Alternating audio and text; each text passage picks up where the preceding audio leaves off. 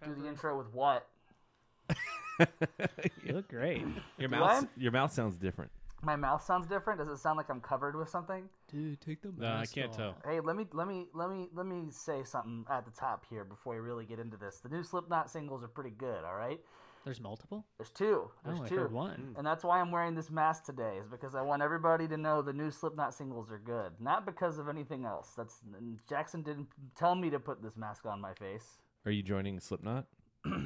Yes. They didn't change their masks. Yeah, it was weird. It's also potentially the end of the band. Oh. Did they say that, or is the name of the album just the end? They said some cryptic stuff, and then the name of the album is like, I can't remember. It's like wait till It's the like end. the last album that ever comes out. Well, if the fan base of what we're talking about today is listening to this, like, that is relevant, what you're talking about. They are in the same Venn diagram. Wow, I really wonder how hard this is to hear what I'm saying. It's not hard. It's just annoying. It sounds like you're talking through a cup. This mask. Like you're in a different room and you're on a cup on a string or Yeah. whatever. This mask is hard. It is hard. Yeah. That is correct. It's definitely well built, It and is there's well-built. going to be a little like a moist spot where your mouth and nose are.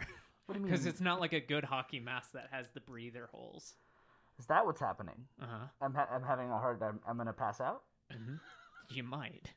Do I have to wear this the whole time? No, I wish you would take it off now. Oh, okay. Somebody's got to fill while he takes the mask off. Morning. Welcome to Don't Feed the Artist. My name is Hagen, and I'm taking this mask off. I'm Dave. I'm Adam. I am Jackson. Welcome home. Nicely done. The name of that Slipknot album is going to be The End So Far. Oh, okay. Yeah, I don't believe it. Yeah, that doesn't sound like I don't the end. I don't think it's the end either. But a I can't remember marketing what he ploy. said that made it sound like it was potentially the end, outside of the album name, and then fans, of course, being fans. How moist is the mask? Not as much as I thought it'd be. I wore it for I think 20 minutes one time. Just bored. I was Did like, you I'll wear clean it after that? I'm a dry bitch, man. What can I say? No, it would mess up the resale value. Are you gonna resell that what- mask? I'm What's gonna the current resell it. resale? You're gonna resell the mask? No, I'm not. It is a mantelpiece for sure. Right. Yeah. How you guys doing today? I'm tired. Yeah, tired and hot. Yeah, I'm good. I'm good. Well, that's good. Adam, did you put your phone on silent? I did. Both. Okay. Yeah, we're good. Both phones. Both phones. Your burner phone. Yeah, Burner we're phone. fine. I wanna find a fun nickname for you and your two phones. What? Like I that don't nickname for know. Adam? We Nickname call- for we- the character who has two phones? We call our friend Tony Two Phones. Tony Two Phones. Adam, two phones? Doesn't have the same ring, Bit does it? lazy, though, Yeah. Yeah. I don't Double know. album? That's pretty good. the winner. Oh, dude, double album. I Double love that. album. That's incredible. Had you thought about that before? Because that's good. Just came up. Just off the top of the fucking dome, dude. That's awesome. There's a guy this weekend at one of my gigs who, without missing a beat, he said he was his name is David, but for some reason we referred to him as Ralphie. I don't know why. He talked us into letting him on the guest list. So we let him in for free, and he bought us all around. And he goes, "What do you want?" And I was like, "I'll have a Michelob Ultra." Without missing a beat, he looks me up and down and goes, I can tell. I can see it. Oh, my God. I was like, "Is this a compliment? Are you insulting me? I'm not sure what this is." We're now the Fuck Ralphie gang. No, Fuck I like Ralphie. Ralphie. Ralphie was cool, man. I would have been like, dude, what about me gave it away? Yeah, I'd wonder what that is because it's either a good thing or a bad thing. Yeah. Maybe a bit of both. Do I look like a fucking bro who Was would it drink? the tramp stamp? Yeah, it was the tramp stamp. I forgot that I was wearing a crop top all night. Your lightsaber tramp stamp? My lightsaber tramp stamp. Yes. Is Is it pointing towards the butt or away from the butt? It's pointing Or towards. sideways? It's pointing towards the butt. It's like a directional like go there. You know. It's I've actually just an arrow. It's not a lightsaber. I've worked my Instagram algorithm to only be like tattoos, and I saw the best tramp stamp yesterday, I think it was, and it was "Welcome to Chili's." Okay. Incredible. That's awesome. Very good, and it was like brand new. It wasn't. This wasn't. What am I saying? Like, oh, "Welcome to Chili's" tramp stamps were popular at a time, Dave. Like those tribal tattoos. My brother has one of those.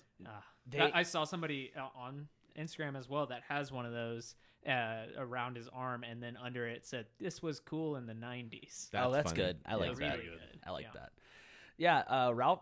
We're not hating Ralphie, but I will say like it's really easy to tell that Oklahoma has medicinal marijuana just by seeing the people. They just act like they act like, oh my God, we can do this whenever we want to now. Did I tell y'all about the time I stayed in Oklahoma City with some friends of ours, and what their friends came over who own a what are they called? Dispensary. And they said, hey, here's some like really old stuff. It's like it's dried out. Like it's not great. And gave it to our friends as like, they're like, it's fire kindling. You can use this. And I was like, oh, that's funny. And they're like, no, yeah, don't smoke that. We can get you better stuff. I was like, what the fuck? Yeah. And they left it on the table. I was sleeping on the couch, and I woke up that night to some like rustling bag noise, and I turned, and our friend's cat is sitting there like trying to get it. I was like, God damn it, this cat's gonna die right next to me. Oh So I my like had to pick God. up the bag, put it on top of like a bookshelf, and I was like, all right, I'm going to bed now. And they used it for fire kindling. I was like, this is insane. That's wild. It's crazy. Yeah, it's the Norman and OKC both just like, oh my God, everyone's high. The tattoo shop I was in, I was like waiting to go back, and one of the artists just like plops a tray of weed on the desk to roll a joint to go sit outside and smoke. Like, oh my God, like this is bizarre for Oklahoma. It's not what I expected. Yeah, I don't think what that'll else ever do they happen have here. going? It will happen here, but it's going to be the very last. It's like Yeah. us Yeah, well- and Alaska, maybe. I mean, honestly, we'll probably be the last. Yeah. I Yeah. think so. Yeah. Mhm. Well, Jackson, Come home. I'm gonna stop that. I don't think you're going to. I didn't plan that. You don't have to stop it. You can keep going. Why are we here? Well, we are here because it's your turn now. All right, I guess our turn. I don't really know how you want to put this. I got It's goosed. everybody's turn. It's everybody's Yeah. turn. We're flipping it around. If you guys remember, Jackson had done some bonus. Bonus. Thank you. Good pregnant I was pause. I was waiting for Adam Driver. Oh, okay. Bonus. Space. Good soup. We Star Wars. he had done some bonus episodes with us and talking about our favorite bands, and then we did a full group one with about the Foo Fighters, where Jackson still was asking us questions. And today we have Jackson here to talk to him about his favorite band, which is Coheed. and Cambria. that was awesome. I do want to, like, for any listeners who did listen to those and remember, oh, Jackson sprung that on them. They didn't know about that except for the Foo Fighters one. I did try and do my best. I didn't do any research for this. The only thing I did was listening to the band, but I would have been doing that regardless. And you brought props. I did, just because I think they're going to come up. Okay. And I figure I may as well have the examples, and I paid a lot of money for these, so this is one of the only times I'm going to get to show them off. So, this is nowhere near the full haul. on the audio only podcast that we do. Oh, That's why it'll come up. that's why you want to follow us on social media, because then you can see pictures of these. I Yeah. really don't want to bring up what they are yet, Yeah. to like scare away anybody who might possibly not know Coheed outside Yeah. of Welcome Home from Rock Band, or that movie 9, that animated movie. Oh, that's right. Uh-huh. I forgot all about I forget. Yeah. Oh my Yeah. God. Well, I guess let's go into some questions for you and Coheed and Cambria. Was that what you're describing right now? Was that your introduction to Coheed? It was not. That was definitely one of those, like, it kind of pushed me further into it. But I don't think I share this with anyone. I have a lot of friends who are into Coheed, and I have met a lot of people at the Coheed shows, and like I get there early enough that I'm sitting with them for hours, so I talk with them. I have not shared this with anyone, I have not had a shared experience with anyone on this.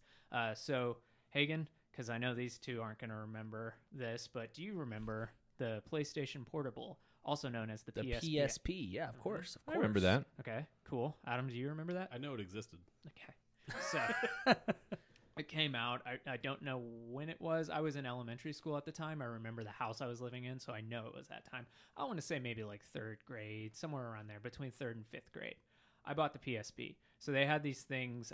It was a mix between like a disc and a cartridge. It was called a UMD, which is a Universal Media Disc, I think is what that stood for. Very universal. Oh, Yeah. It shows up everywhere. Yeah. But it was really small, and like the PSP was like a precursor to like something like a Switch, except you couldn't put it on TV. It was like a really nice like Game Boy. Yeah, it was PlayStation's version of the Game Yeah. Boy. It was their competition. It came out in 2005. Okay, cool. Oh shit. So, Good Apollo, the Coheed record was probably out, which is the one with Welcome Home. But so, and the reason why I point that out is because with the PSP, it came with a UMD, which was like, here's some demos, here's some like trailers to movies and TV shows, and here's some music on here. And there was a music video on there, and it was a Coheed and Cambria song. This is how I got into Coheed. Like, right? It's like the weirdest fucking way, but That weird marketing deal with Sony worked. Yeah. and that's a good thing because the album. I'm curious if the album that this song was on. I'm wondering if that was on Sony Music or one of their subsidiaries. It was the song "Blood Red Summer," which is off their second album, which is "In Keeping Secrets of Silent Earth 3." And I just remember watching that. It's this silly music video where the band are like they're vampires, or that's how I took it, vampire zombie hybrid type thing.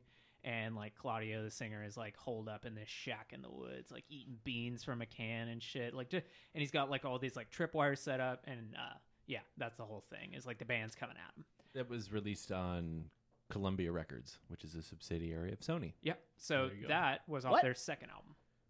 Oh, What? Hagen disagrees. I disagree. Why? This says it was released through Equal Vision Records, Yeah. which is the reason that it's Sony related is Equal Vision is the distributor with The Orchard, which is Sony. It's also, it says Columbia here for label. Weird. I wonder why it says two different things. Well, that might be distribution and one record label. Well, and their then- distribution is through The Orchard, Mm. which is the Sony. At that distribu- time? yeah. Okay. They're both related to Sony. Yeah, yeah, It's just corporate synergy, you know. yeah. How weird, because like Equal Vision is an independent label, but Equal Vision has like ties to the Sony distribution company. So Very that's strange. that's how I got into Coheed. And it wasn't like then at the time in 2005, I don't know what age I was, but as I said, elementary school. I remember listening to that and being super into it. My friend Keaton was already into Coheed, and we still share that to this day. And I don't think I didn't go out and buy In Keeping Secrets. I just was like, I love this song. And then I remember Rock Band having Welcome Home, and then I went out and bought the clean version from Walmart. I bought their third album, which is Good Apollo on Burning Star 4, Part 1, Fear Through the Eyes of Madness.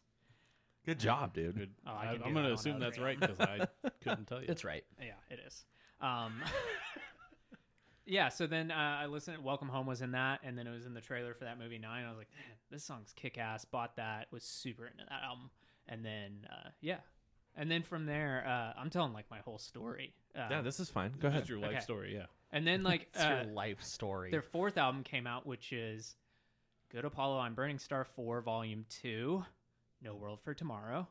And I didn't buy that record. I had a friend who had it, but I didn't buy it. I know why you didn't buy it. No, you don't know why I didn't buy I know it. because Taylor Hawkins played drums on It's it. because Foo No. Fighters was involved. Yeah. It's because I was a kid. It's because I was a kid. I wasn't regularly buying albums. Because his friends, Was there his not friend, a clean version available? yeah, his friend who had the album was like this album's dog shit compared to Welcome Home. There's no Welcome Home, too. No, I think he was into it. That was Ian. If Ian ever listens to this, but he had it, and I remember at that time the music video on like Fuse was the Running Free, which I still like. They just played that at the most recent show I saw them, and I was like, oh shit, can't believe they played that. That's like a kind of deep cut. How many times have you seen them? Oh, I actually just counted this morning. So I'm sorry. I did do a little bit of like It's fine. brain research. 9 times. I can name each tour I saw them on. And here's a funny thing. I know in order which shows I saw them on. I can name each tour, and I can name the bands that opened. Name each tour. Okay, so I don't know the years. That's fine. So the first tour I saw them on was the Afterman, which the openers were Russian Circles, and then Between the Buried and Me. Hmm. And then after that, I saw them with my friend Keaton, who the aforementioned Keaton. We went to the Never Ender show, which is when they play an album from front to back for In Keeping Secrets of Silent Earth 3. And the opener was Thank You Scientist, who had just signed to Claudio Sanchez's brand new record label, Everything Evil Records. He also has a comic book company called Everything Evil Inc. God, I do feel like deer in headlights. So then so that was the second show. My third show, I drove down to Austin to see them at Fun Fest. They were the headliner of that stage for that night, the Black Stage, and that was on their The Color Before the Sun tour. I'm not going to like classify like being able to name openers for that because it was a whole It's a festival. stage. Yeah, don't worry about it. And then I saw them again on the Color Before the Sun tour. I saw them and I got this like little early entry thing where I got to see them play an acoustic set beforehand. And I saw that with my friend Nick, who, go ahead. Would that not count as 10 times then? No, I've seen them 9 times. Okay. The early acoustic thing. Oh, no, I wouldn't count that. Okay. If it makes you feel bad, well, I've seen them multiple times do that. So we're getting real fucky You've there. Yeah, gone yeah. to see them 9 times. Yes. Okay. Yes. Okay. Yeah. Okay. Okay. And there are multiple shows that got canceled, so it should be more. But then at that show, the openers were Silver Snakes, also signed to Everything Evil, and then Glassjaw. And Nice. People were fucking into Glassjaw, and the Yeah. whole time I was just like, why are people so into this? I And love then Glassjaw. afterwards, I got that response. They're like, yeah, dude, I really want to go see Glassjaw tonight. And I was like, well, I was there for Coheed. And then after that show, I went to go see my good friend Hagen and a girl I was interested in at the time. I think it was in Lower Greenville, Yeah. right around like St. Patrick's Day. It And was a St. Patrick's Day show at Crown and Harp. and my good friend Nick called my now partner, called her sketchy because Hagen didn't want to give her a ride home because Hagen was being a wingman, being like, Oh. Jackson, you take her home. You're like, fuck yeah, I will. Was I being a wingman or was Welcome I being home. lazy? I don't know, but Nick was like, Could be a Nick bit the of both. whole time out loud in the back of the car was like, it's really sketchy that Hagen doesn't want to take her home. She could hear it. Wouldn't that be more that I'm the problem, that like not her? I don't know why. Is Nick the guy I tried to fight that We night? can't really get into Nick's head. Yeah. It is, Dave. He's sketchy. He just, he knows when he sees it. Yeah. Yeah.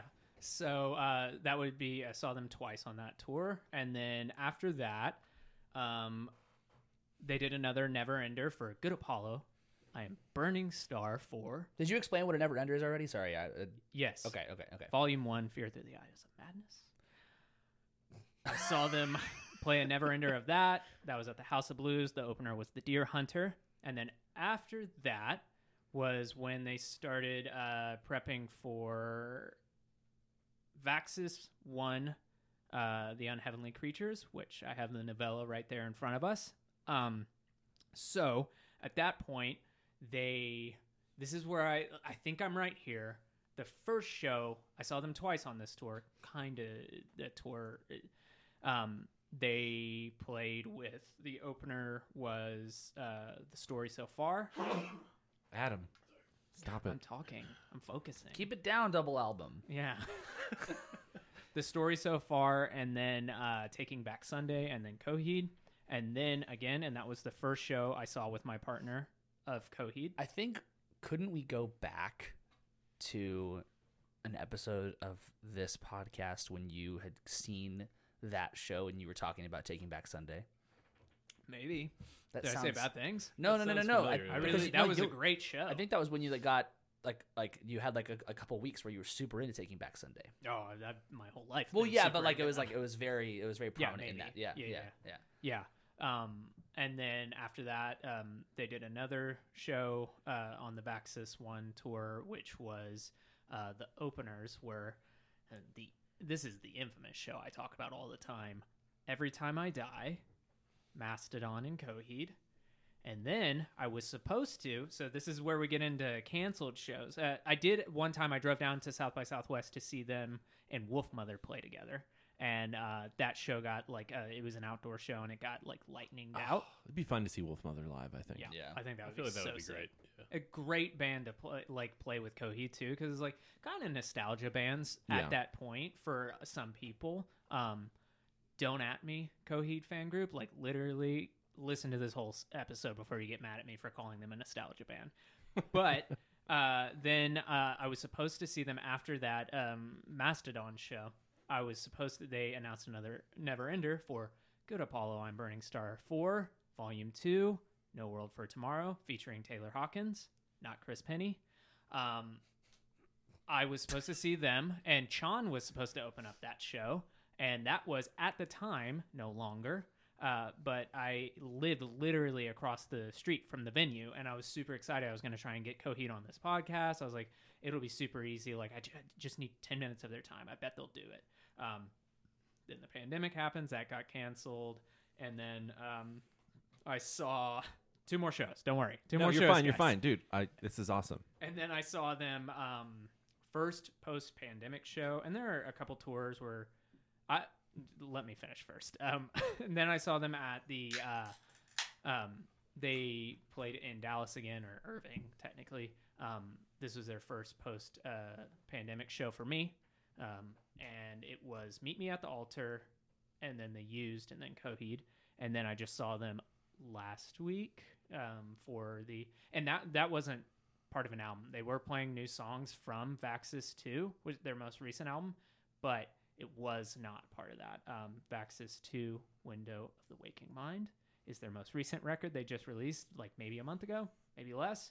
And I just saw them on their tour for that, their first tour, and it was opened by Mothica, Alkaline Trio, and then Coheed. It was originally supposed to be Dance Gavin Dance. And there are a couple shows that like are up in Oklahoma City, which is like a 3-hour drive for us. Really not a bad drive at all. No. But there are plenty of tours that they did at like smaller club tours that I was just like, I just didn't really drive to it, but had plenty of friends who were going down to San Antonio doing all that kind of stuff. But there are a couple tours in there that I missed. So if you count them up, that should be 9. 10 will likely be this year or next year sometime, and I will commemorate it with a keyword tattoo. I've earned my stripes. What's the keyword? I'm so glad you asked. Unfortunately, this comic book I brought is not like a Tolkien book where it has like a map at the beginning. So, Coheed has a I just lost the page. Oh, actually, what I think we should do is this is what what Jackson used to do, probably still does, is whenever like a cup had condensation, is he would make the circles. He do still do it. Is he'd make the circles of that symbol and then like draw the lines that connected. He would make that symbol with condensation. Because all you have to do is the only extra work you have to do is the fucking triangle. That's really it. So the key work is, I'll get the number wrong because you'll find this about me. So I'm a big Coheed fan, but... Wait, what? Sorry. What? That's news. Really? How? When? What? So Where? I'm a big Coheed fan, but the auxiliary content being like the books and the comic books, like I'm into and I have them, but I'm not as in depth. Like there's people who are like Star Wars in depth with it, where they talk about like there is a Wikipedia for them. It's called like the Gonsguard, I think. It's similar to like to Biddy Bam, like Between the Buried and Me with their stories. Like the Parallax 1 and 2, you can get like a collector's book that has the whole story similar to this. It's not as detailed because these are obviously like, novels, graphic novels, but like it's people go way too hard with that stuff. Yeah, they have like the longest running concept, the most amount of albums set to one concept, I think. Coheed does? Yeah. Yeah, probably. That's pretty cool. I didn't know that. Because how many albums are there now? It depends on where you land on this, Adam. There are technically 10, Okay. but one of them was released in a single year, like a couple months away from each other. The Afterman, Ascension, and Descension was recorded as a double album. Yeah. And do you count the one that Claudio did as a solo project? Absolutely. Yeah, and he's done 2 that way under okay. Prize Fighter Inferno. So the key work. The key work is, it's like, I think 72, 76 planets in the story. So there's a comic book story behind them. There's a whole storyline. And really, we can get as in depth as you guys want about this, but the keyword, it's this symbol. You should just look it up. Listeners should just look it up. But it's a bunch of circles, and then there's a triangle, and it's like this whole idea is like, oh, in the story of the Amory Wars, which is like this sci-fi epic type thing, all these planets are tied together by this energy, and like the whole idea is like, how did that happen? What does that mean? Some of them are splintering off. Can we take advantage of that? There's a prequel series. There's all that kind of stuff. At one point, it was tied to Mark Wahlberg. Really glad that didn't go through because that guy's an absolute tool. But it's pretty in-depth. Are you saying that Marky Mark was like attached to it to make it like a thing, or was his production company? You know how like Brad Pitt has Plan B. Okay. Marky Mark has one of those. For a second, I was like, for my first instinctual thought when you said it was tied to Marky Mark, I was like, wait, is he a part of the plot to this? Yeah, I was thinking he appears as a character somehow. Yeah. But it's kind of happened that like they have kind of sussed out, you know, like Hollywood will do this thing where they'll buy the rights up to stuff so other people can't make it. The kind of running theory, since like they really did nothing with this, is that kind of they were trying to keep other people from making this really popular thing. Yeah. You know, like, oh, we can make money off that. I think it's probably like when you go to a record store and they have like here's 10 CDs for $10, but you can't see what they are. It's kind of that kind of grab bag thing where I'm sure Marky Mark didn't go straight for the Amory Wars and was like, wow, in-depth sci-fi, I want that. He probably like paid like $100,000 for like 100 things so no one else can make them. Yeah. Or so like, oh, hey, this was super famous right now. Do we have any of those right now? That kind of thing. I think that's a running theory. So that is the keyword. Did I answer your question? Mm-hmm. It's a pretty cool symbol. So I think that you are one of the rare listeners in the world that you like lyrics and music, right? Yeah. So like I myself, I'm more of a music person than a lyrics person.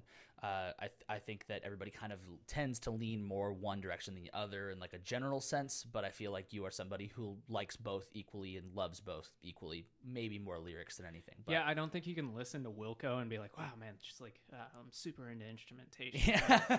90% of the time, Wilco is like, you have to like lyrics, that kind of stuff. So correct me if I'm wrong, but not every single song is about the story, right? This is where like I might upset some fans. Okay.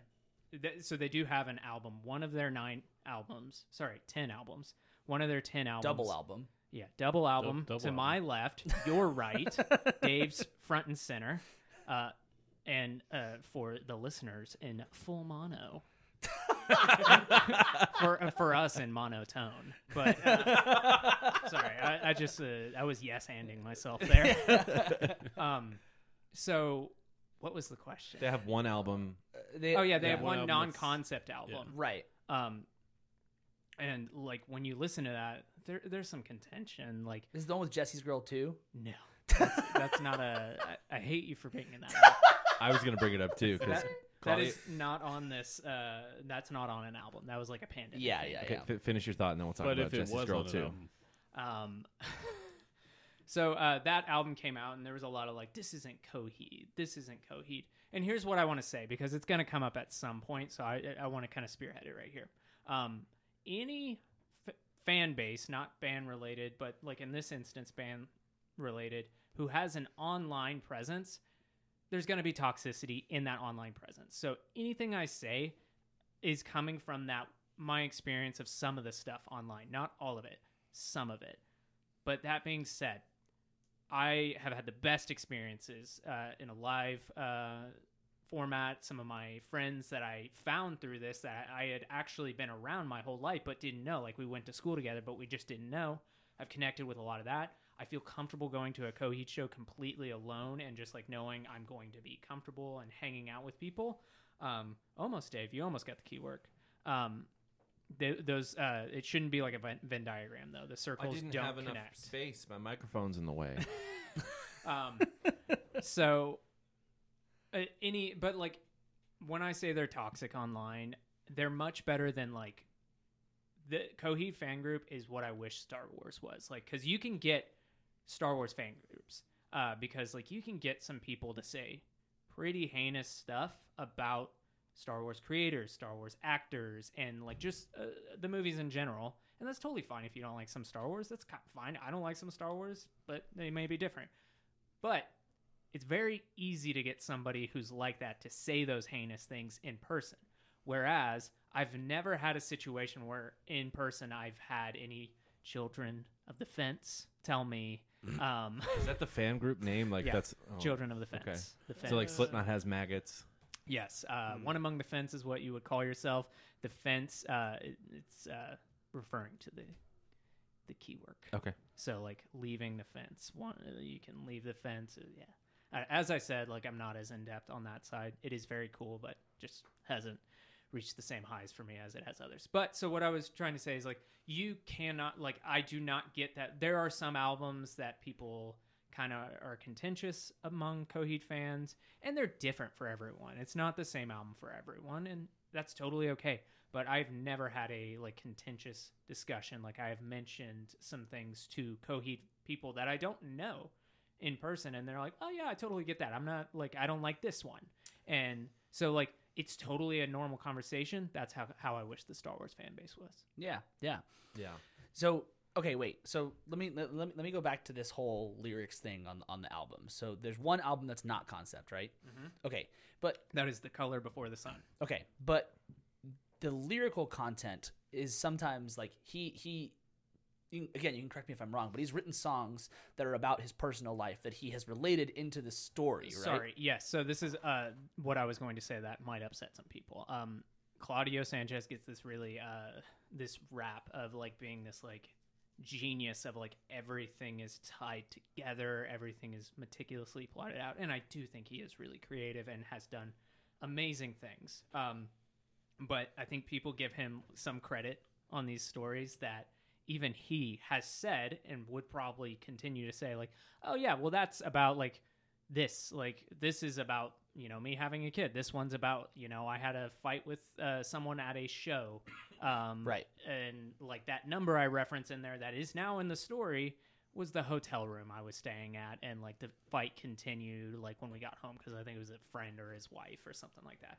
So much like any musician, and I can only say this from my perspective as a musician, you may write something and you're like, oh shit, this is about this thing, but you don't always set out to that. It's coming from like a really personal place, and I'm not saying like, oh, you're pulling it out of the ether, but it's almost always autobiographical. Right. And then you realize, oh, I was talking about how I feel about climate change or something like that. Even if it was years later, you realize what the meaning of the song actually was. Absolutely. And I think Claudio is that way, and he does the same thing where the band will do stuff where they'll reference like it, kind of like a motif type thing where they'll play on Good Apollo on Burning Star 4 Volume 1 Fear Through the Eyes of Madness. They have a song where they end up playing the opening riff of Blood Red Summer, the song I referred to, which is from the album prior. And that is very obviously a reference, but and then they'll do stuff where same thing where there will be like a drum line, like, and a very obvious drum line. In the song 2113, they reference their first song off their first album, Time Consumer, and they play the like, and it's very obvious, like it's very obvious. But because they have done that, like on their 8th album or their 10th album, people will be like, yeah, that right there, that's a reference. This like rhythm right here, that's a reference to this song. I'm like, okay. So like I write music and I know what's happening here. He wrote the same thing because that's like what his muscle memory is. We have done that as a band where Yes. I wrote 2 songs, and I'll just go ahead and call it out. Since I'm calling someone else out, I'll call myself out here. On our Monikers EP, Imaginary Friend, I wrote the song Cloudy Sunny Day, and then I wrote, I think it was Big Small Town. They're in the same key. So I dropped one down a half step just so people wouldn't notice. Yeah. And then I was also like, I told you like, hey, we can't put these together. Like they have to like, because then people will know that I'm writing in the same. That happens all the time. Yeah, that's a really common one. I think that what you're like what you said about like fans going too deep into like hearing a thing going that was before. That's something that like again fan bases do in whether it be movies, television, everything. I mean like looking at what Marvel just announced at Comic-Con, every Marvel fan is like, "Oh, so when they talked about this It was in so this planned Phase out 4 and movie, obvious, and it's oh like- my god, that means they're referencing this. Yeah. But what if that also means this?" And it's like just enjoy it. Is this the same San Diego Comic-Con that Claudio Sanchez was at? It's the same San Diego Comic-Con that last podcast on the left was at too. Oh shit! And Chandra, his wife. Oh shit. Chandra Sanchez. That's a hard name to say. Yeah, that really is. Quick. Yeah. She follows our. I was gonna band say, doesn't on she follow the Instagram. band on Insta? Let's go. Yeah. Thank you, Chandra. If you ever listen to this, which I know you won't, congrats on your new podcast, Chandra. I have not listened to it either, so I've read your books though, so yeah. And you still won't teach me how to read.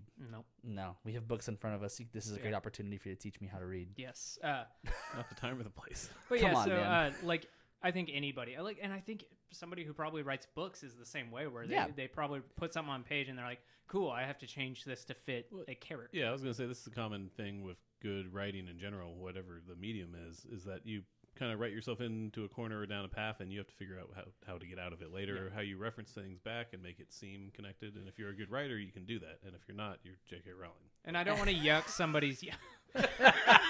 We almost let that one go. I saw a really good Deathly Hallows cover up tattoo the other day. There's probably a lot of those. Somebody made it into an onion because they kind of have like that rib shape. It was really good. Okay. Yeah. Are you saying that the ending of Harry Potter was nonsense? Yeah. That's exactly what I'm saying. Whoa, dude, that's crazy. So I think sorry. I do want to say I don't want to yuck people's yum. What I'm saying, because I have a friend, John, who mutual friend, and like he has like Mutual texted drummer. me, mutual drummer, and he has like texted me like, dude, I think I found something in this song, All on Fire. It's referencing Blood Red Summer, and like I listened to it, I was like, no, I don't think so, John. I don't think so. He's like, no, listen to it. And like we were in person, and he was showing it to me. I was like, I hear what you're saying, but like, and said the same thing. I'm like, dude, I rewrite the same rhythm over and over again. It's the problem with concept albums. Yeah. And that long of an arc of a story. It's like you're going to start confusing muscle memory and tendencies to parts of the story. But once again, if that like totally gets you there, cool. Like I'm sorry, I'm not trying to be a dick. And also, they've been a band for 20 years this year. They started in 1995, right? But first album got released in 2002, so that's where I so kind they of count 2002. yeah. What That's was the name of their band when they started before it was Coheed and Cambria? Shabooty. Shabooty. That's excellent. That was a reference of their first song. They go hee hee shabooty. No, not their first song. That's Devil in Jersey City. So I now have to ask a question that I think most metal fans would love to ask Coheed and Cambria fans. Why, you like it? No, which is why do you think that they get like booked or they book themselves with metal bands all the time? So glad you asked this. I think it's a really, really curious thing because I've seen Coheed and Cambria because Between the Buried and Me opened for them. I've seen them because they also opened for Slipknot once. I've seen them at these metal shows. And so I always wondered why they're placed in these same things. They write heavy music and they have moments where they scream and they definitely have the prog element to them, but it's not it isn't always necessarily quote unquote fit. And I know that wasn't it on the tour they opened for Slipknot? They had a bad time, right? They had a tough time. They didn't say that they had a bad time, but they did say that was the hardest crowd to win over. Right. Yeah. And like on the vice versa, they were like, because they have talked about this exact thing of like, no one's ever known where to put us. And I think it rings true in their music. I'd be super curious to pull up their Wikipedia to see what it says, like genre wise. I have some ideas of what it would say. But why do you think that they get put with metal bands? Is it because people just don't know what to do, or do you think there really is I think there's a Venn diagram there. It's like we've talked about. Caro Caro Bonito gets lumped in with the band The Death Grips. Those bands are like pretty much opposed in style, but their fans are the same. Yeah. Death Grip fans are Caro Caro Bonito fans and vice versa. So I think it's one of those things where genres, we've talked about this to death, but like genres are such a weird thing that just they get stuck to people. And I don't think Coheed is what anyone says they are. I don't think there are people who call them an emo band. There are people that call them a prog band. There's even people who call them like a metal band, and metal in the sense of like kind of like Black Sabbath metal, which they would love that comparison. They said that the best show or tour that they felt that they were ever like put on, like that they fit the best, was opening up for Iron Maiden. I was like, yeah, I think that makes sense. Yeah, I can see that. But like they have these, I think what it is their album that really catapulted them. It's kind of, people argue whether or not like In Keeping Secrets, their second album, or Good Apollo is the one that got them like huge. But it's Good Apollo because it has Welcome Home. And like Claudio calls Welcome Home his Tool song because like he's like, I remember writing that and thinking like, oh, I wrote a Tool riff and that kind of stuff.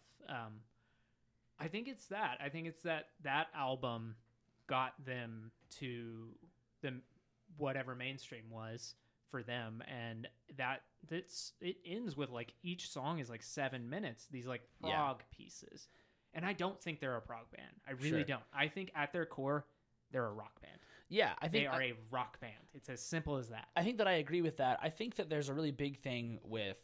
I think that they have like prog elements to them, but I wouldn't go as far as to say they are a prog band. But I do think that like, so I've seen metal bands cover Welcome Home. Yeah. Welcome Home has aspects that are heavy rock. It's a heavy fucking song. Yeah, but I mean like in the grand it's scheme down of, a half step. Fuck. Metallica can't even do that. I was gonna say take that, Metallica. Hey, they have some drop D, all right? Yeah. Drop D's nuts. Nice. Damn it. Damn it. So it makes sense in some way, but also confusing in others. But you think about also like the mid 2000s. I think something that like really sticks out to me is the reasons why they fit with the metal bands. Not necessarily that they do play with, but why people lump them in that category is because there's like heavy distorted guitars, like heavier riffs, and then the key thing, which is his voice. Because his voice is very indicative to like the mid 2000s. That like the high pitch male voice is like very, very indicative to like the what you said post hardcore emo shit. Yeah, you show any of your parents Coheed and Cambria and they don't know who they are, which they won't. Unless you're a child and your name is Coheed or Cambria, your parents definitely know it. But you show your parents Coheed and Cambria and they always like, oh, I thought that was a girl. Yeah, same with Rush. Yeah. And they get that is a huge thing of like Coheed loves Rush and I'm sure they love the comparison. They hate it. They're like, really? I would think that'd be great if you have people saying you're like a band that's a big influence on you. I don't think it's an influence on them though. I think that they've kind of, it's one of those like, I don't know. I don't want to put words into their mouth, but they have kind of said like, you know, we get that comparison a lot, but like that's not really a thing we're going for. And I think that they kind of felt like it put them in a box because he's got a high pitched voice and they have that's fair because they're elements. definitely not going for the same thing. But. So, correct. Yeah. So speaking on his high pitched voice, does he have a really low pitched speaking voice? No, I think it's like probably like I wouldn't hear him and be like, damn, that guy's a fucking tenor, but like right. It is a bit high. Like it's not a high voice, but it is higher than mine for sure. A good friend of mine was in high school was really into Coheed, and he had that was it the Bowery Ballroom like live DVD, and there's a part where Claudio is singing an acoustic song, and he hits a super high note, and then the audience goes, they get really excited, and he says "whoa," and he goes "whoa." And I was like, "Fuck, is that his voice?" No, he's not like that. He's not Okay. like a you know like super baritone guy. Yeah, he looks like a scary guy. I mean, but I think the Claudio you're thinking of does, but then like if you not at all. He's like, and if you go to a Coheed show, there are 1,000 people who look like me who have like the Claudio hair. I thought you were gonna say Claudio was gonna be like me, like you. No. None of them look like Claudio. They all look like me. Okay. All of us look like Blake Anderson from Workaholics. Yeah.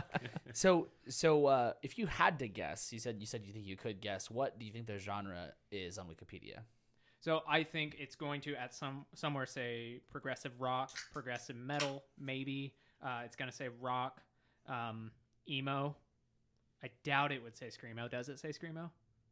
Do you have more guesses, and then I'll tell you? Space rock? Is that on there? Alternative.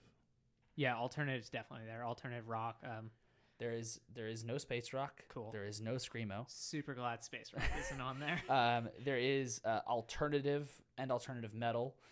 So they have it like in like the genre section, and then they have like in the description of the band a couple different things. But progressive rock, progressive metal. What's pop, number one? Progressive rock. Progressive rock is number one on both, and then it goes on the first list: progressive rock, pop, heavy metal, post-hardcore.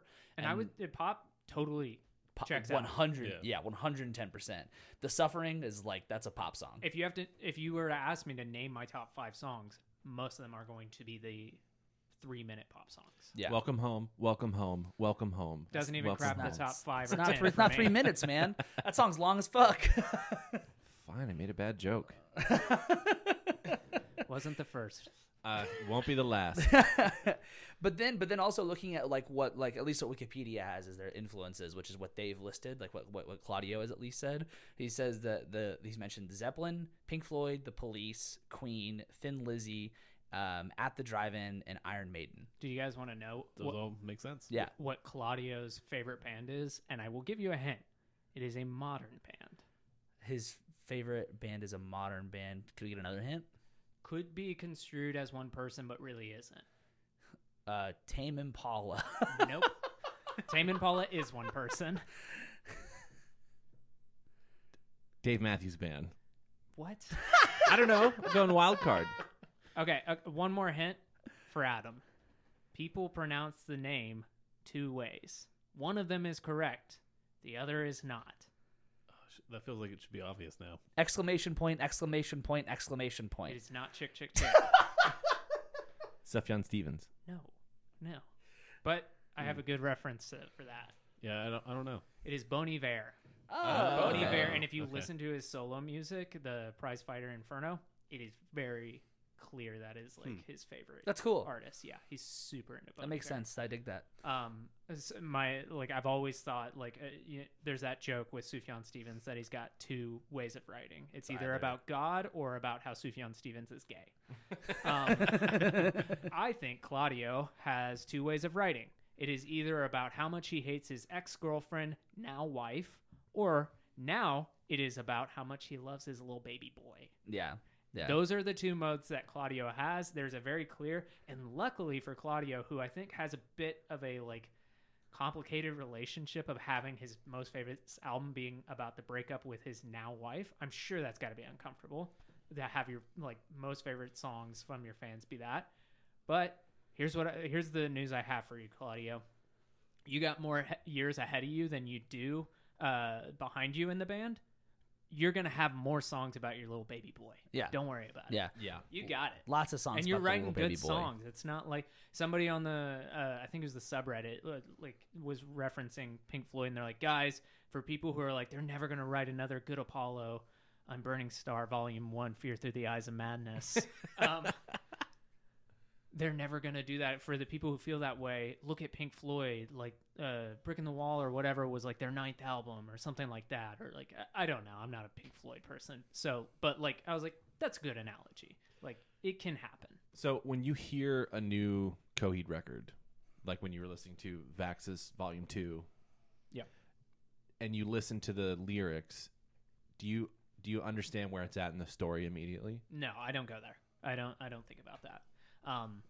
It's very obvious once you've read the story. So, I have the comic book in front of me for In Keeping Secrets of Silent Earth 3. Super into that record. Then I read the comic book, later, graphic novel, whatever you want to call it, years later. And then I was like, oh, so that's what that's about. This song is a little reference to a bar, but I know it's actually about phone sex. So it's the same thing with Vaxxus, which I have the novella for in front of me, and it's just I didn't read the book until maybe a year and a half after the album came out. I want the music for me, and I think the fans and Coheed feel this way, is that this is there for you if you want to go a little deeper into the concept, but it is not required. You can listen to any of these songs. Their newest record has the most kind of what I would say Broadway feel, where it's some of these your lyrics are very obviously talking about this. Well, the opening track on that record sounds like movie soundtrack stuff. Yeah, and that's one of those where that's a motif to the past record. They're really going in, like when they announced this Vaxis series, it's a pentology. So they basically announced, we're doing Vaxis 1, the Unheavenly Creatures. It's about a prison planet, and people are like, fuck yeah, dude, concept. And the first single, the chorus is Welcome Home. That is the chorus, which, by the way, they never say welcome home once in the song Welcome Home. What the fuck? Wow. What the fuck? I remember thinking in like 2006 or 2007, like, how are they going to keep this going? And they're just, How so? yeah. Oh, you mean like the concept? The concept, yeah. Yeah. Because I also remember people saying like Claudio's voice is so high pitched in the recordings because his voice is like the main character in the story. I don't know. And about the main that. character is a kid, and as the kid grows up, Claudio's voice is going to get lower in the recordings. Well, and that's the funny thing is that the main character. So to answer, this might actually just wrap up this little subject we've been talking about. Like, do you think he's like writing the concept in his mind before he writes the songs? The lead character of this series, the Amory Wars. You guys, any guesses what his name is? Claudio. That's it. That's his I name. figured it was pretty on the It was nose. never thinly veiled, and like if you watch any interviews with him, Claudio is a super shy guy. He's very clearly an introvert who has an extroverted job, and this is the concept is just his way to hide a little bit, and he said that. That's not like it's not a secret at all. That's a not, common thing. Yeah. So yeah, I don't go as deep as most people do with this, but for me, it's just the music is what gets me. I'm just so into it, and yeah. Is there a specific thing about the music? Because for like Between the Buried and Me, I like obviously as a drummer love the drums, but I look into the music in a lot of different ways that pull me in, and I see like the way that the songs are fully written, whether it be like the guitar lines or, I love the screamer's voice. Is there specific things for you, or is it just the whole picture for Coheed and Cambria that's just like, I just love all of this? I think it's the whole picture. For me, it has, and you guys can tell me better than maybe I can, but if you were to look at my music that I write with Moniker, I think you can kind of pull like, that's a little Modest Mouse there, that's a little bit of Radiohead there. I think you can pull that away. I don't think that there's any Coheed in my music. I don't think, except for maybe the vocals, and not in the sense that I'm singing high, but like, even there, I don't feel it. I mean, you guys might feel otherwise, but I just like, for me, I don't know what it was about Coheed that like got me super into it. The first, when I first got into Coheed, I had no idea about this concept. Didn't care about it. Wasn't even aware about it. Yeah. But was super into the band. For me, I think it has a really nice, I've always been a fan of like heavier music, but my biggest issue is I can't sing to it, and I love to sing. And then also, it's like, yeah, sometimes I do want to listen to a 13-minute song, but sometimes I want to play a 3-minute song around my mom and be able to listen to my favorite band without being like, hey, will you please turn this off? That kind of thing. Yeah. That makes sense. And all the albums have that. I really like, I can't think of any album of theirs that doesn't have that. They'll have Welcome Home straight into 10 Speed, which is this song about like a demon bike in the story, and it's like a 3-4 minute song. Yeah, that's basically pop. And then you have The Suffering, which is one of their fucking best songs, and it's just like, I mean, even the Favorite House Atlantic, that is one of my favorite songs of theirs, and it's infectious, it's so fun. That's the first song I heard from them. It's so good. It is like, it's Blood Red Summer is my favorite song by them, and then Blood Red Summer, The Suffering, then A Favorite House Atlantic. But nice. they're like right next to each other. And they at the show I just saw them at, they played A Favorite House Atlantic and The Suffering right back to back. Nice. And I was just like, damn, you guys need to fucking end the set right there. I'm done. Yeah. Like, I'm good. No Welcome Home I am Encore. good. No Welcome Home Encore. No, play Welcome Home so I can get to my car before everyone else. But Yeah. What's one album you would recommend to people who have never listened to Coheed? so the album I would recommend is obvious. It's Good Apollo, I Am Burning Star 4, Volume 1, Fear Through the Eyes of Madness. And is that your favorite Coheed record? It is not. My favorite is The Afterman. And I consider that a the double album. Okay. But If you had to pick Ascension to Dissension, it's Ascension Yeah. for sure. And the reason behind that is so I don't think I said this, but like as I said, I kind of like dropped off whenever Good Apollo, I'm Burning Star 4 Volume 2 No World for Tomorrow came out. I kind of dropped off like just organically as a kid, as like a teenager. And then I started getting back into them. I don't know how that happened. And it was my senior year of high school, and I was in choir. Like, I was in 3 choirs at the time, and I was telling all my friends about it, and they were, like, getting back into it with me. And I was like, they have a new album coming out. Let's go see them. Let's do this stuff. And I got super into them. I was like, I want to buy all their stuff, but I didn't have a job at the time. So I convinced my dad to let me do his chores that he did around the house. And I was like, can I, like... I will do your chores each week if you give me $15 each week. And he's my dad. He could have just been like, no, you do the dishes. Like, Yeah. But he was like, yeah, okay, I'll give you $15 if you mow the lawn and do the dishes. Cool. And every week I would get that, and I'd buy a Coheed album that I didn't have. And then I had filled up I had all their records. And then the Afterman came out, Ascension, and then Dissension, my senior year, same year they came out. Then I saw them for the first time. That got me back in, and I've just been like gung-ho ever since. So the Afterman is that. Yeah. I also just think it is their most cohesive record. It's so the Afterman is like I was never a big Coheed fan, but I liked Coheed, and my father and I have a strange method of communication. You could put it that way. It's German. No, it's not German. It's currently the method of communication is he sends me Instagram reels of drummers. But before he was on Instagram, he would just occasionally send me CDs. So like it did get me into music. Like I never listened to like old prog, old fusion. So like he sent me Eternity Forever, and I was like, it's Return to Forever, and I was like, this is awesome. This is so fucking cool. Mahavishnu Orchestra, same thing. He sent me the Afterman, and I was like, oh, I used to listen to some Coheed. Fucking amazing. Yeah. It's truly an incredible record. It marks a time in the band where their original drummer had just come back to the band, and their original bassist was basically kicked out of the band. I won't get into the details of it. So they had a new bassist. Their original drummer, who had left for personal issues, came back, and it is very clear. Like they do all these like documentaries for each album. They've kind of slowed down at this point, but there's like a 2-hour one for the Afterman, and they basically say, yeah, that was the year that almost broke Coheed, and like it's very like. It was either going to break them or it was going to like make them stronger, and it definitely made them stronger. And that record reflects it so hardcore. It is like obvious that they are just excited to be there. Was that the documentary that you sent to me? Maybe. Yeah. I mean, there's like 3 like Yeah. 2-hour long ones, and they're all great. They're really like, if you're a fan of music documentaries, they're super fun. It's a super great fan group. I feel really like I have a great time when I'm around them. I like when I wear my Coheed shirts around town, I like never fail to have somebody who says nice shirt, and then we can like talk about it, and like we will sometimes. And I was like, that's so fun to have that. Now, you said what album you'd suggest to get into if someone wants to get into Coheed. Yeah, it was Good Apollo, I'm Burning Star 4 Volume 1, Fear Through the Eyes of Madness. Perfect, thank you. But we kind of talked about this, and we talked about Between the Buried and Me, and like the discography and the music can be a bit daunting. So like if someone 10 albums, yeah. If someone likes that album, what's next? Do you think they should just go back to the beginning and go listen to everything? Or say someone hasn't listened to them since that album came out. Okay, so I can like What should I go listen to now?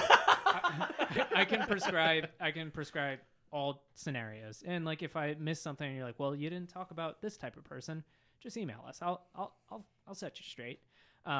So if you email us at Jackson, you're my Coheed daddy, what do I listen to at Yes. don'tbetheartist.com. yes, I don't know if I'll be able to remember that one. So if you've listened to Good Apollo and Volume 1, and you're like, this is great, there's a couple ways you can be. So let's answer Adam's question first. You listen to that and you just haven't listened to anything since. I would just say listen to the Afterman, and then from there you can kind of go anywhere. If you listen to Good Apollo and this is your first time going all the way through and you're super into the proggy elements, I mean, I would probably say the Afterman, but I think you have let's not say the Afterman because I already said that.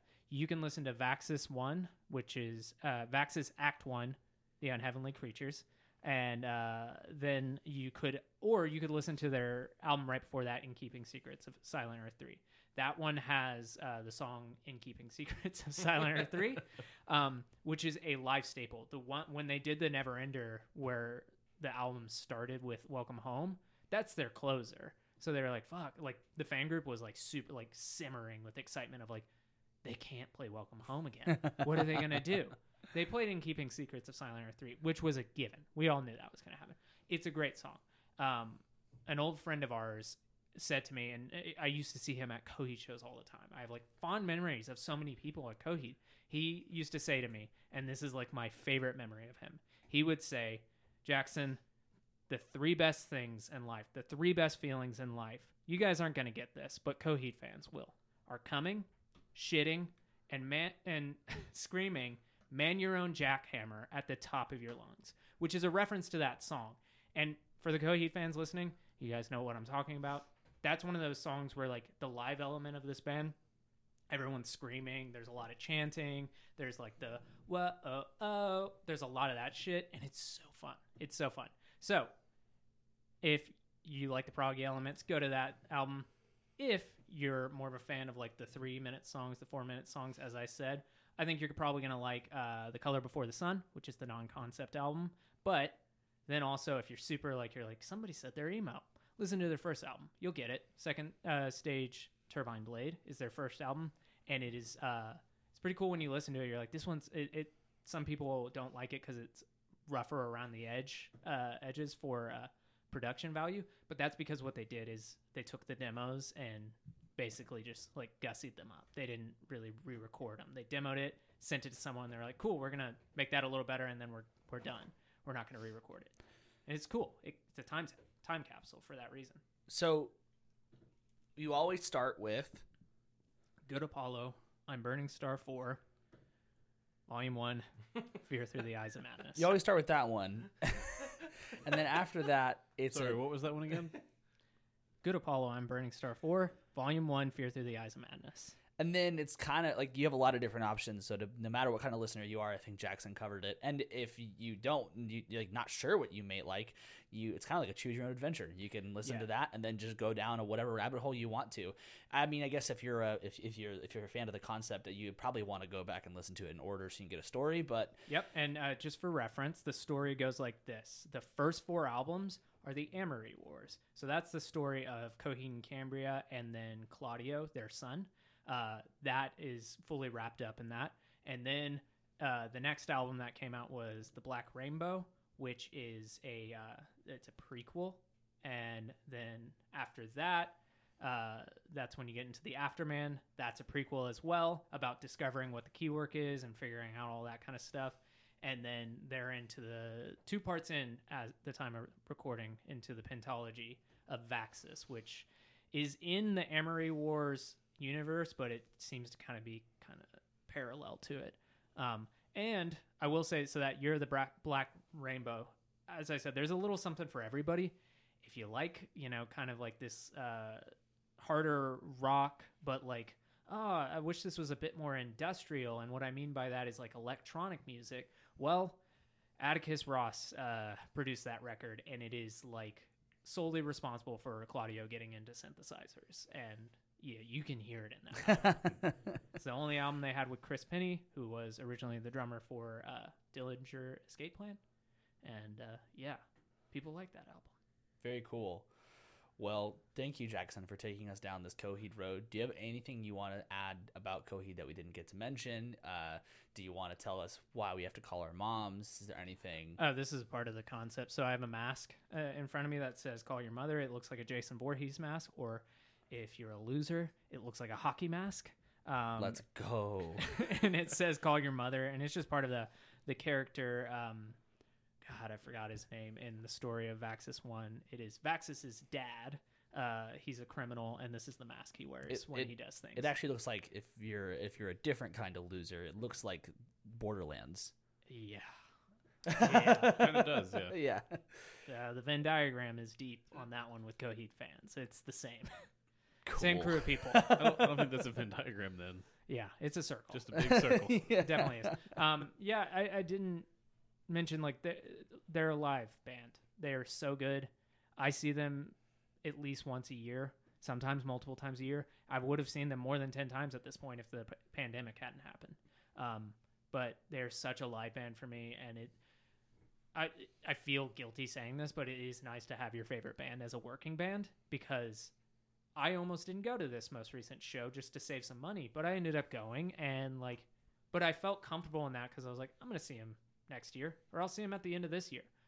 I don't know if I'll ever see Radiohead again. Right. The chance I got to see Radiohead, I would have liked to see them at a headline show, but that wasn't the opportunity in front of me. So I just did it, and I may never see them again. But Coheed, I know I will be seeing a ton of times, 20, 30 times. Who knows? That's kind of a really great feeling, especially when they have so many more albums promised. And they definitely promise a lot of albums with the concepts. And I bet they'll continue to go for as long as Claudio can. So it's a live band. It just can't impress upon you how much fun they are live. And it's not there's the mosh pit, but everybody screaming the words, all that kind of stuff. If you've seen those, if you're younger and you've seen those clips of 100 Gex shows where they're just yelling the lyrics, that's a Coheed show. I remember recently when I saw, it was the Used show, I decided I'm not going to sing during this Coheed tour. I'm just going to listen. It was so hard for me to do that. But it was one of those things where I heard everybody else screaming and I was like, God, this is so infectious. I wanted to sing, but I was like, I want to listen to them. I want to do it. But yeah, I love the lineup that they have right now. And I think it will be the lineup until they're no longer a band. And they're just so sick. I love every part of it. I wish that their new bassist, they would turn him up in the mix, but hey. Amen to that. He is Zachary Cooper is such a fun guy to watch live. I have stood in front of him on the rail, the rail, and he's just so fun. He's just smiling. He'll look straight at you, and he's like, "Yeah, fuck yeah, you're singing the song. Me too." And he's just he came in later in the band at the Afterman, and you can just tell that he's I am so happy to be here. That's awesome. Yeah, that makes a big difference. Love the band. We'll likely have a Coheed tattoo soon. And yep. Coheed, would love to talk to you. Totally cool if you don't want to. Sorry if I said anything mean. Say anything mean? Yeah, said anything in this during this episode that I don't think he said anything it's mean. Impossible to upset fan bases. Yeah, that's true. I don't think he's concerned about upsetting the fan base. I think he's concerned about upsetting Claudio. Oh yeah. My favorite record of Coheed is The Last Jedi. Yes. Mine too, dude. That's crazy. Holy Sick. shit. Cheers. Holy shit. That's so cool. Yeah. Oh my God. Well, thanks, Jackson, for taking us down this rabbit hole of Coheed. You guys see why I didn't want to do this. I just I think we should have done it sooner. I think we should have done it sooner. Yeah. I just talked the whole time, and That's I what- didn't that's even what talk we about did too. everything. It was different. It was funny to look back every time I checked the Logic session, and you basically just see a straight pretty much block for just Jackson. constant. Yeah. Yep. It's pretty cool. I like it. I really don't feel like I left anything out. There's a lot of albums I love that I didn't talk about, but that's just because there's so much. Yeah, when there's that many albums, it's kind of tough. Yeah. But yeah, I mean, I definitely want to go back and listen to the Afterman now. So good. I listened to it on my way Yeah, here. me too. I totally listened to it before. There's a song in that the reason why it's very similar to Good Apollo, where that album opens up with a song called Domino, the Destitute. Destitute. I was right. And it is it's a Welcome Home style thing, or it's longer than Welcome Home. It's 7-8 minutes long, and it's so fucking good. And then it just starts going into these there's a song on it called Goodnight Fair Lady, which is straight up a Broadway song. And I'm just what the fuck? Where did this come from? It's wild. that's cool. It's so cool. Favorite songs, and then I'll stop. Blood Red Summer. That's definitely my number one. The Suffering. And then favorite House Atlantic. Number 4 is definitely Gravity's Union, which is from Afterman Dissension. He plays an 8-string on that. I got to see them play it live, and holy shit, the crowd went fucking insane for that. And it was so cool. I really don't know what I would say my 5th one is. At that point, we're getting into they're all my favorite. But I can definitely name my top 4. Number 5 is the rest of them. Yeah. Yeah. Almost, yeah. Number 5 is Jesse's Girl 2. Yeah. Claudio said that he's thought about doing an entire album of sequel songs. Yeah, they talked about that. They talked about like how much because they did that during the pandemic, like recorded entirely pandemic. The music video is obviously remote, and they talked about like, yeah, we had so much fun. They said that they were thinking about doing a cover band in the concept. Like they were like, this would be a band that you would see at a bar in the concept. I was like, fuck, please don't, guys.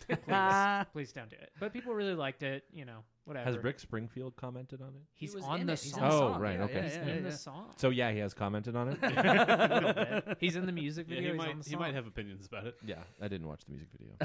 I had a bunch of friends who went on they did a cruise, a Coheed cruise. That's how you know they're massive. That is a weird aspect to the fandom to me. Yeah. Like that feels just strange that it's a cruise for Coheed. I don't know. But it's like, Imagine being Coheed. isn't on it like that. a bunch of metal bands that are on the cruise too? It was like, yeah, Taking Back Sunday, the Deer Hunter, I think. Oh, Spirit Box was yeah. on it. Yeah. Yeah, no, there was a ton of. I think Covet was on it. Uh-huh. Yeah, they did it like a cool little for that. They did a like a little what is it, bulletin, whatever, where they're like, what bands would you want to see if we that's cool. hypothetically did a cruise? And I was like, Architects. So at the time, I just wrote Architects like a million times. I was like, and thank you, Scientists. And thank you, Scientists did play. Well, yeah, of course, yeah. Yeah. Yeah, that makes sense. Very cool stuff. As I said, you got to cut me off. I'm just gonna keep Yeah. I was about to. Thanks, Jackson. Yeah, thank you so much for doing that, because again, that's just a lot of information, and it's really nice to hear. I don't know. It's always refreshing to hear people be passionate about their favorite band. So let's talk about stuff we're listening to outside of Coheed, shall we? Dawes released their new record, The Misadventures of Doom Scroller. It's fucking mine, man. We can share it. I've been listening to that record for a while, the live performance they did. And they stretch out a lot more on this album. And the solos are all different. So I'll go to sing the solo from the live performance along with the recording, and it's different. And I'm like, shit. Interesting. But yeah, it's really good. Yeah, I really like it a lot. I have one complaint, and it's Is it the production? kinda. Mhm. It's the snare sound. The snare sounds like total shit half the time. Yep. San Anger. No, it's Nowhere it's, close to that. It's just a different sound. Yeah, it's like it's a pretty good sounding snare, but the issue is like occasionally when he goes for it, because they're especially on this album, they do stretch out a lot with songs. Like a lot of songs are longer, and there's a lot more like crazy instrumental sections.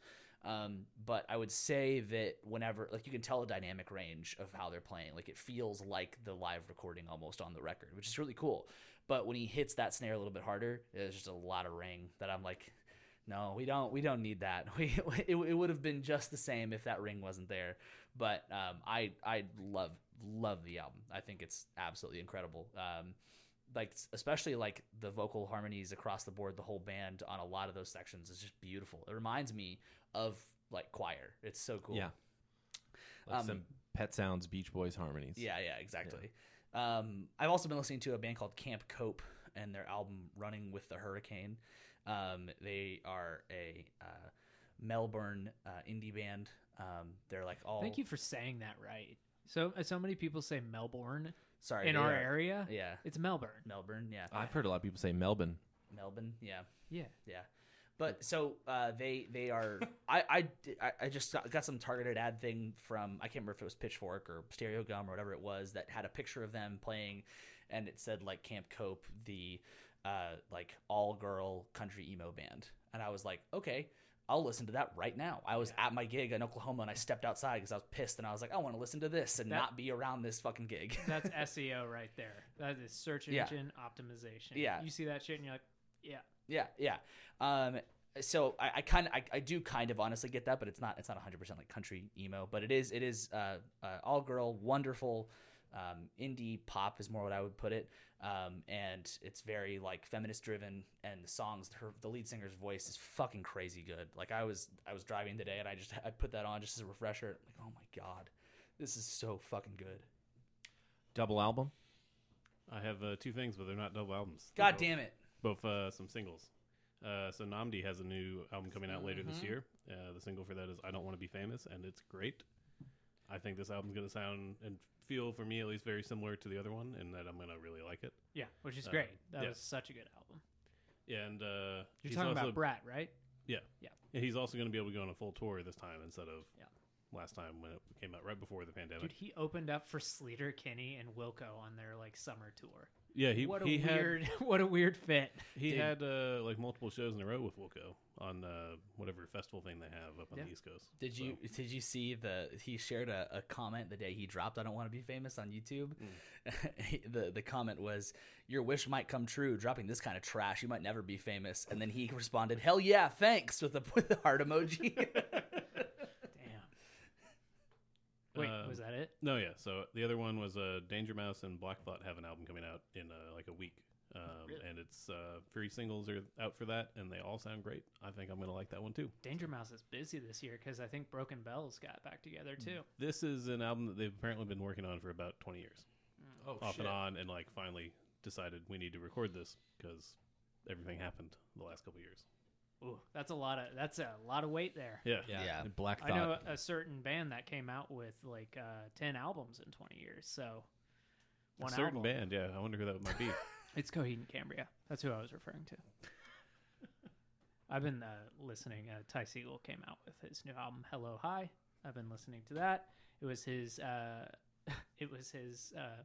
Trying to do an acoustic album, and there are, I think there's like 10 songs. There's like 6 songs that are acoustic, but then there are 4 songs that are like more mellowed down Ty Segall. But they're still like garage rock with an acoustic guitar, and those are the best songs. So like it's a pretty good album. I really appreciate what he went for, but those full band songs, I'm like, yeah, this is your bread and butter, dude. He fucking kill it. And he like played a free show on Santa Monica Beach, and then he played a house show. I was like, he's honestly, I was talking about this with my partner. I was like, he's honestly at the perfect level of like musician. Like he obviously has to work, but like he's at the level where like, yeah, he could play on Santa Monica Beach, and like there was a ton of people that showed up, but it wasn't out of control. He played a house show where he just pulled up the address the day of and said, I'm playing the new record, Hello Hi, from front to back. Here's the address. It's free. And I saw it and it was like, it's packed. Like it's definitely packed, but it looked well organized. And I was like, damn. Nice. Imagine being at that. Like you can still do those cool things, but you have like a fan base that like you're going to drop the record and like people are going to listen to it. That's so cool. Yeah. Good for him. Yeah. Very cool. Anybody got anything else they want to add? What's your cat's name? Cambria. Very good. Why? My dad texted me saying, hey, I saw, and I'm sure he saw this on like Facebook or something. He said, hey, I saw Coheed and Cambria is in town. You going? I said, I don't know. I'm trying to like save some money, so I haven't bought tickets yet, but I'll probably end up going. And then he didn't say anything. And then I responded again, so double texted and said, you know, I named my cat after that band. And he said, haha, you're funny.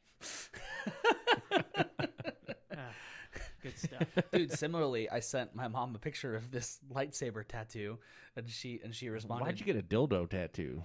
That's not what my mom said. Okay. He said it wasn't going to be the last. Yeah. Hopefully that is. She said, what am I looking at? I'm like, it's a lightsaber Didn't you tattoo. guys like watch Star Wars together? Yeah, and no. But okay, so I thought that she just didn't like believe that I got a tattoo of a lightsaber. I thought that she, and in my brain when I heard that, I was like, Mom, I have a trash can tattooed on my arm. Like, you've got to know that I will get a lightsaber Yeah, tattooed. that if you said it, it'll happen. Yeah. But then I learned that for some reason her phone just showed the picture as a white block. So she was like, what am I looking at from my perspective? I'm like, is she upset? I don't hope she's not upset about Suddenly this. she doesn't like Star Wars anymore? It would be more she doesn't like tattoos. Yeah, dude, she saw Last Jedi and she said, fuck this. Fuck this, dude. Luke wouldn't do that. Dude, that's exactly what my mom sounds like. I know. That's Talk to her. crazy, dude. Holy shit. Well, thank you guys for listening. We really appreciate it. If you haven't already, please follow or subscribe on whatever podcast app you are using. If you're on social media, you can follow us on Instagram at DFTA Podcast. You're going to want to do that this week so you can see the pictures of the props, because I am assuming you're going to post the pictures of the props online. Likely will. Yeah. Thank you, if any Coheed fans stuck through this, Yeah. and if you had to bite your tongue while I said things you disagreed with, that's totally okay. That's what we are. We disagree sometimes, but we all agree on the band being great. So thank you for listening. And if you're a new listener here, check out some of our other shit. I've got other unpopular opinions too. Yes. Thank you so much for being here. We really appreciate it. And yeah, you can email us if you have any thoughts. If you do have, if you were yelling in your car while Jackson was talking about Coheed, you can email Jackson at I disagree with your Coheed opinion at don'tfeedtheartist.com. Or you know what? It's okay to disagree with each other. Coheed's great at don'tfeedtheartist.com. Or hi Jackson at don'tfeedtheartist.com. Little kitty cat. Little kitty cat. He's At a little don't he's- feed the artist. Don't feed the kitty. Don't feed the artist. No, definitely feed your kitty. Feed your kitty. Please feed your kitty cats. So thank you for listening. Really appreciate it. And fuck off. Get me a towel. Welcome home. Get me a home.